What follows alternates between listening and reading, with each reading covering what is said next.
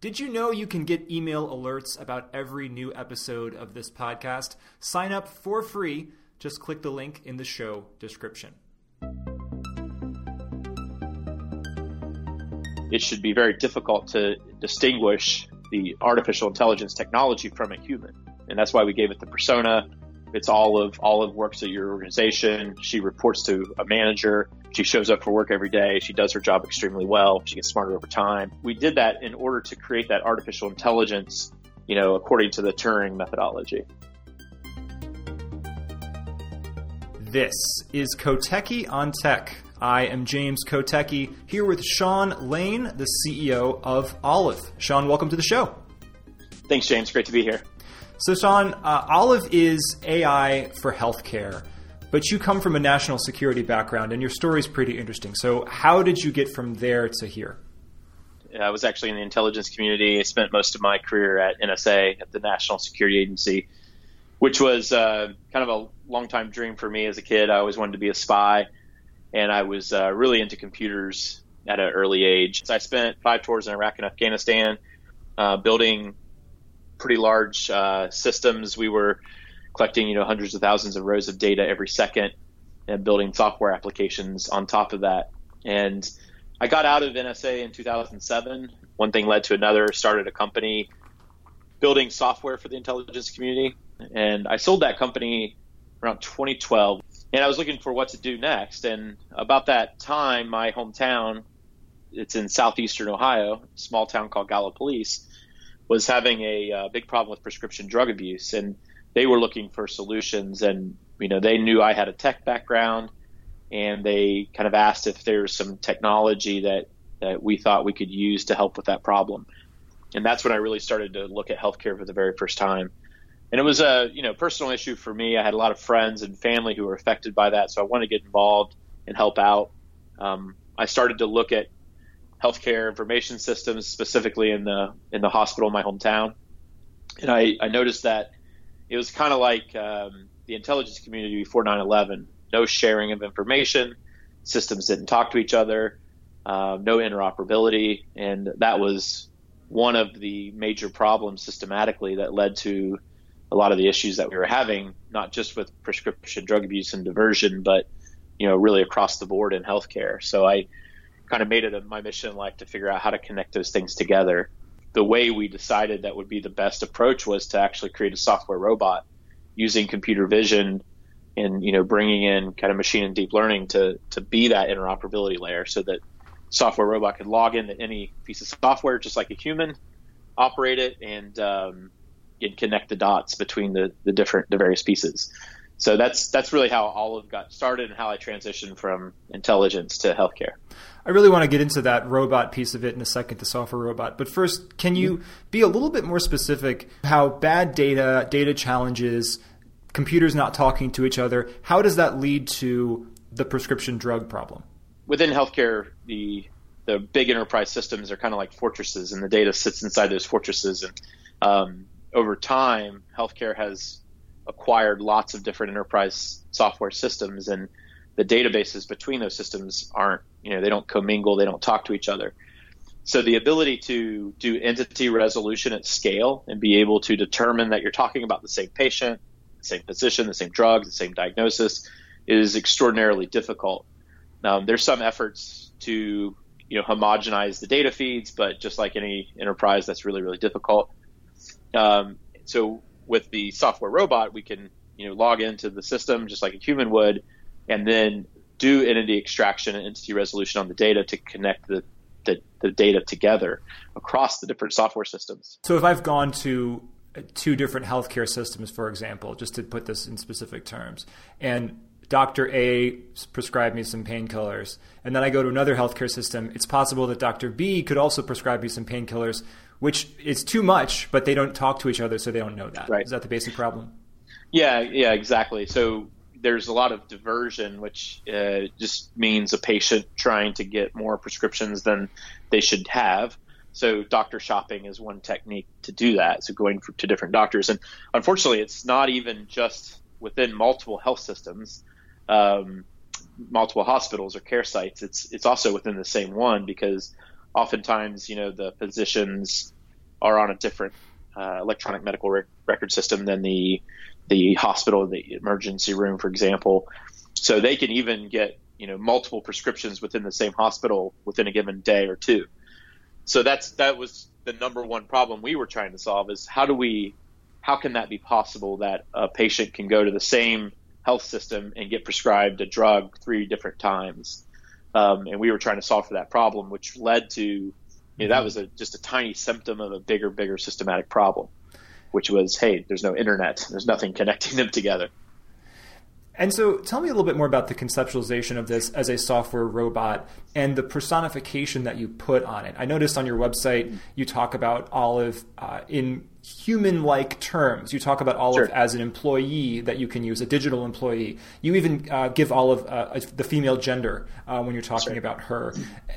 So talk to me about your decisions to do that. How much of that is the way that the system actually works, and how much of that is marketing? And I'm a marketer, so I respect and appreciate that. But how much of that is marketing just so people understand what you're doing, even though it's not really like a human at all? As we were trying to solve the interoperability problem, and we spent all this time building this really sophisticated technology, and then we had to put that technology into practice. And the kind of way that everybody had gone about doing that was by creating software, which in turn created another user interface.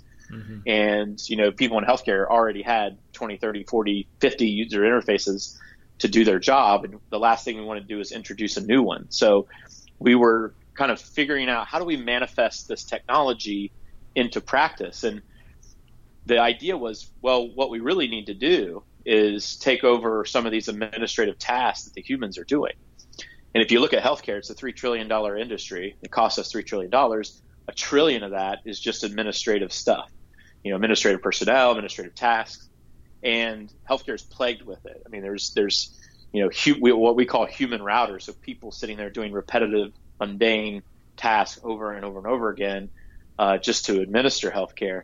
And we thought, well, what if we were to create a digital employee that took over a lot of these jobs, that entered the HR system just like a human employee, that got credentials just like a human employee, that got an email address at the organization just like a human employee, and then we basically armed that digital employee with this entity resolution capability, with computer vision capability to be able to see the screen and understand what's on it, and then a whole host of other data feeds and dictionaries and ontologies and deep learning algorithms, which made it this kind of super employee that could do anything. And we're kind of riding the edge of artificial intelligence, and I'm kind of an old school AI person where I prescribe to the Turing kind of AI methodology, which is it should be very difficult to distinguish the artificial intelligence technology from a human.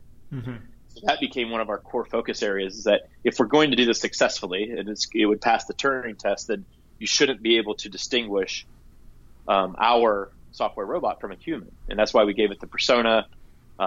It's Olive works at your organization. She reports to a manager. She shows up for work every day. She does her job extremely well. She gets smarter over time. So we did that in order to create that artificial intelligence, according to the Turing methodology. Does that make sense? It does. Do you think you are touching on something that goes beyond the healthcare space? I know that you're very focused just on the healthcare space, but as we think about ways that AI will take a larger role in all of our working lives, do you think that you are showing something here in terms of how to get AI into a system that not everybody's recognized yet? I mean, I also think about a couple of years ago when Watson, beat Jeopardy, when Watson won the game of Jeopardy.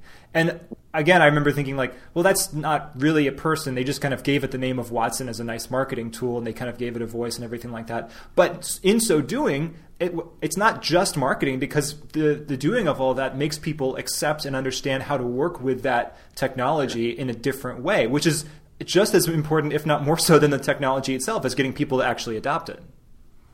Yeah, I mean, I would say that what we're showing is a deep vertical version of software robot. We certainly didn't start, the idea of software robots, but over the past few years, a technology called RPA, robotic process automation, has become incredibly popular and well known and distributed at an enterprise level across many, many industries. Right now, though, it's kind of like a tool. It's a tool that you're using to create a robot that does a task, but it doesn't quite take you to the level of a digital workforce or digital employee.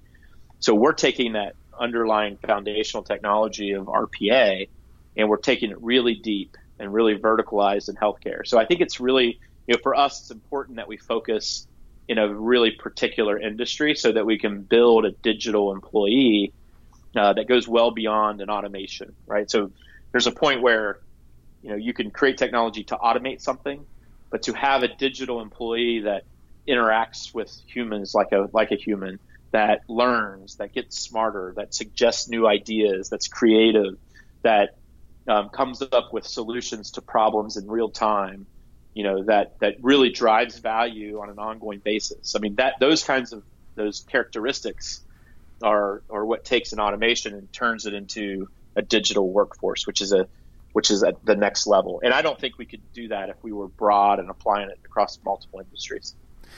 So you mentioned that Olive has a manager that she reports to. How long do you think it'll be until Olive is managing the hospital? Well, I think that,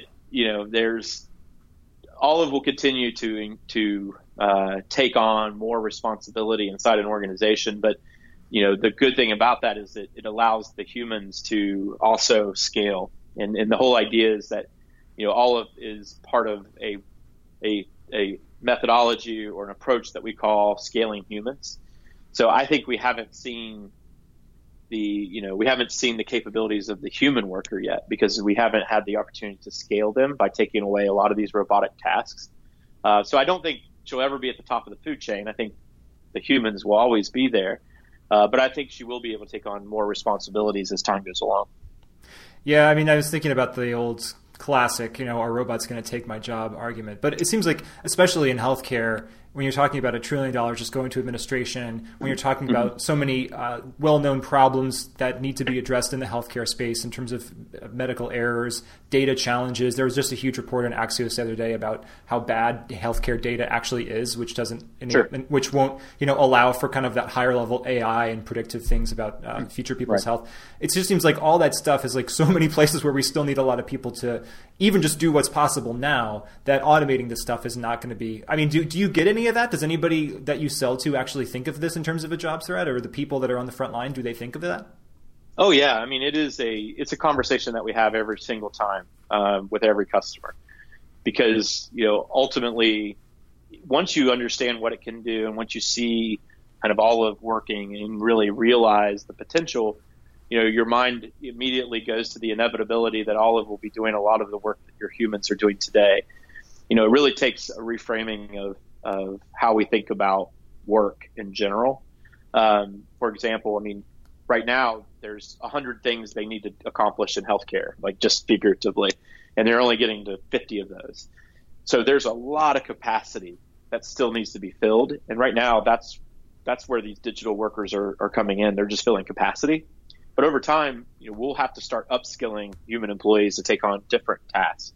So it won't be taking their career, it won't be taking their position, but it will be taking the jobs they're doing today and shifting that work to something else.